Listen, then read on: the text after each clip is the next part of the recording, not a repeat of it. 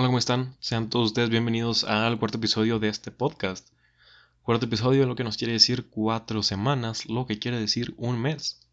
Justo hoy, hace un mes, empecé con este proyecto y estoy muy feliz con él mismo, pero el día de hoy me siento muy decepcionado de mi persona porque durante este mes yo estaba tratando de implementar en mi persona, bueno, de generar un hábito a través de un proceso en donde durante la semana buscaba un tema, investigaba sobre el mismo. El sábado grababa, porque tenía que generar mi opinión. El sábado grababa y el domingo lo subía. Y hoy es domingo 28 de junio y no he hecho nada de esto. Tuve una semana muy pesada por la escuela. Soy la persona que más procrastina en el mundo, entonces dejé que se me acumulara el trabajo.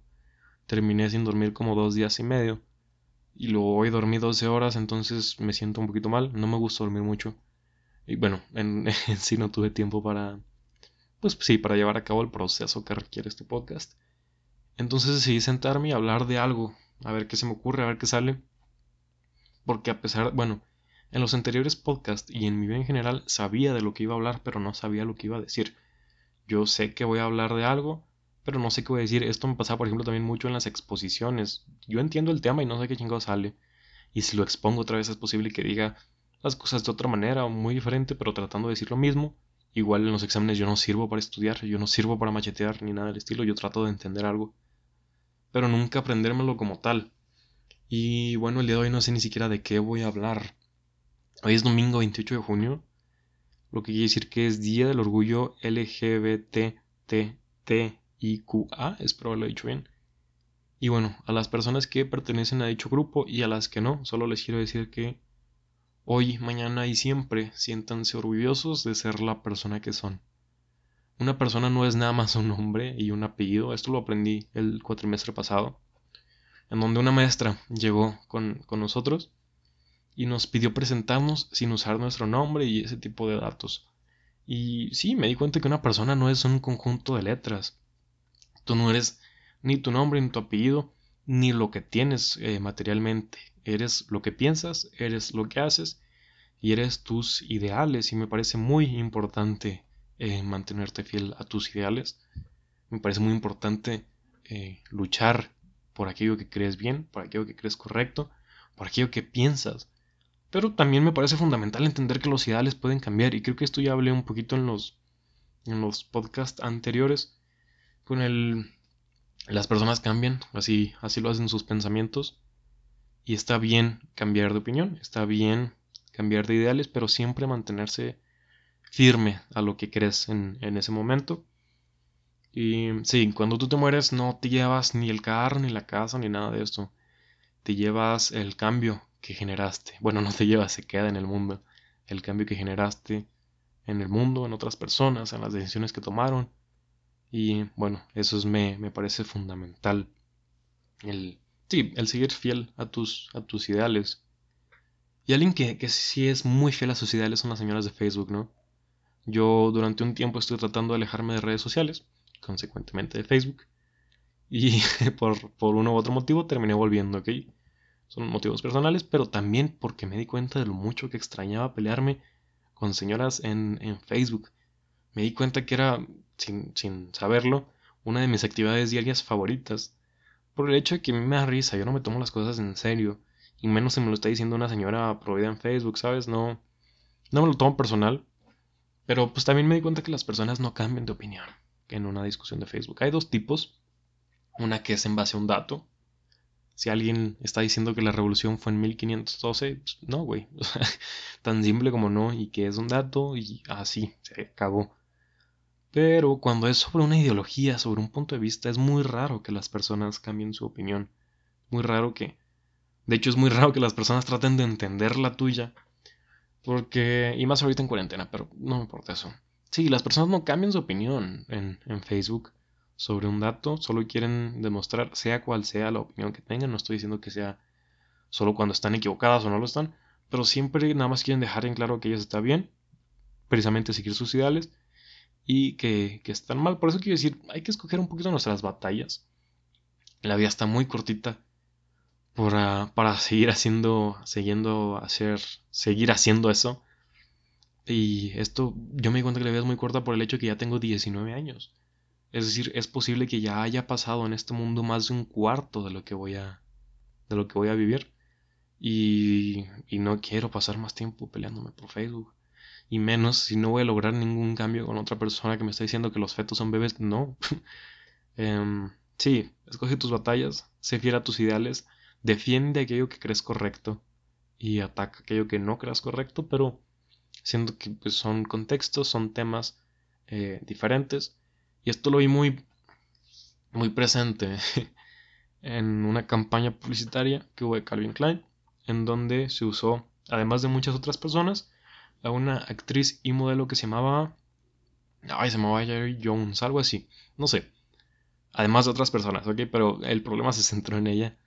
Ella es una mujer transgénero, es una mujer lesbiana, de color y de talla grande. Y hubo muchas personas, me dio mucha risa esto, hubo muchas personas enojadas que porque no representaba a una mujer real y eso me dio mucha risa. Y yo lo digo desde mi posición, ¿ok? Yo soy un hombre blanco heterosexual. Yo nunca he tenido sí, el problema de no ser representado de una u otra forma en algún medio, pero la experiencia personal de una persona no define ni una problemática, ni una ideología, ni nada. Es importante resaltar que estas personas están ahí. Son personas que existen, que están vivas, que tienen emociones y que tienen los mismos derechos que tú.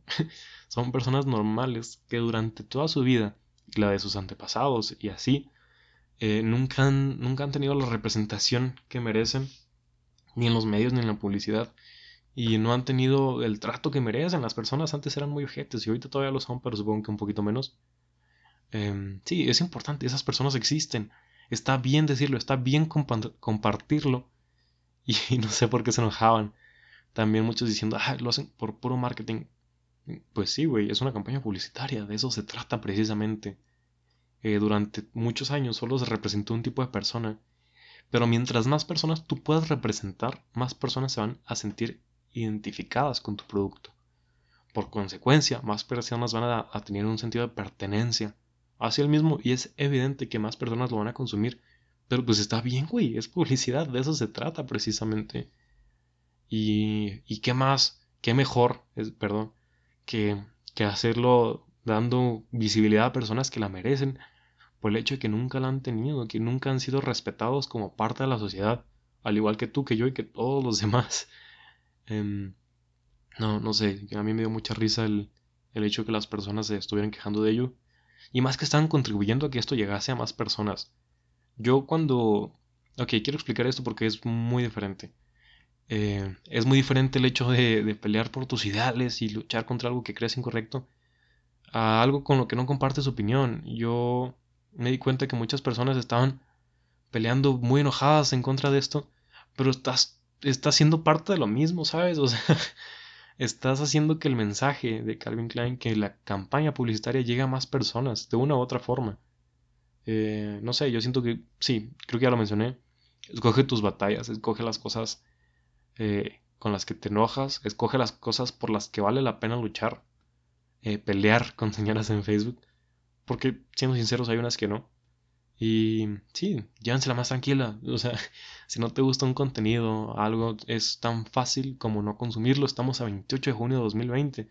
Puedes no comprar Calvin Klein si no estás de acuerdo con su ideología y lo que ella profesa. Y está bien hacerlo, no lo compres y ya. Sí, tranquilícense un poco, llévensela tranquilo. Pero sí, a las señoras prohibidas sí me entiendes la madre. ¿Qué más? Oigan, hoy no vi película ni hoy ni este fin de semana. Pero voy a recomendar una que vi el lunes. Es una película bastante comercial, espero que la hayan visto. Se llama Get Out.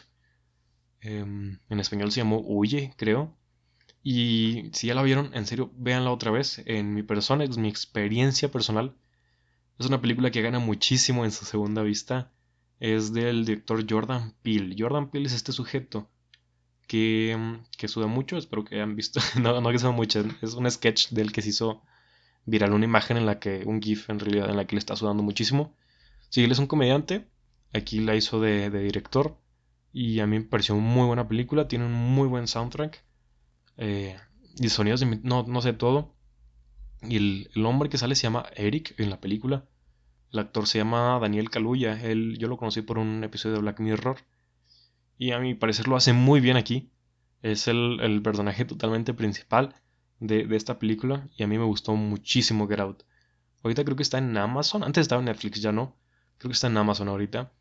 Y si ya la vieron, véanla otra vez. Ya sabiendo lo que pasa al final, ya conociendo la película. Y en mi opinión gana muchísimo con la segunda vista. En detalles, pongan atención evidentemente, porque a pesar de que ya se la saben, hay que poner atención y gana mucho la película en mi opinión. Y si no la han visto, véanla. Es gran película. El Jordan Peele tiene otra película que se llama Nosotros, pues a mí no me gustó tanto. Bueno, la disfruté, pero no me gustó al nivel de Get Out. Get Out me gustó muchísimo. Y sí, desde aquí en mi silla se la recomiendo mucho. Échenle un ojo. ¿Qué más? Sí, nada más. No sé qué dije hoy. No sé ni siquiera de qué hablé, pero pues así mero va. Les mando un beso bien tronado en el cachete. Ando muy cansado para darlos en otro lado. Les mando un beso a todos ustedes y gracias.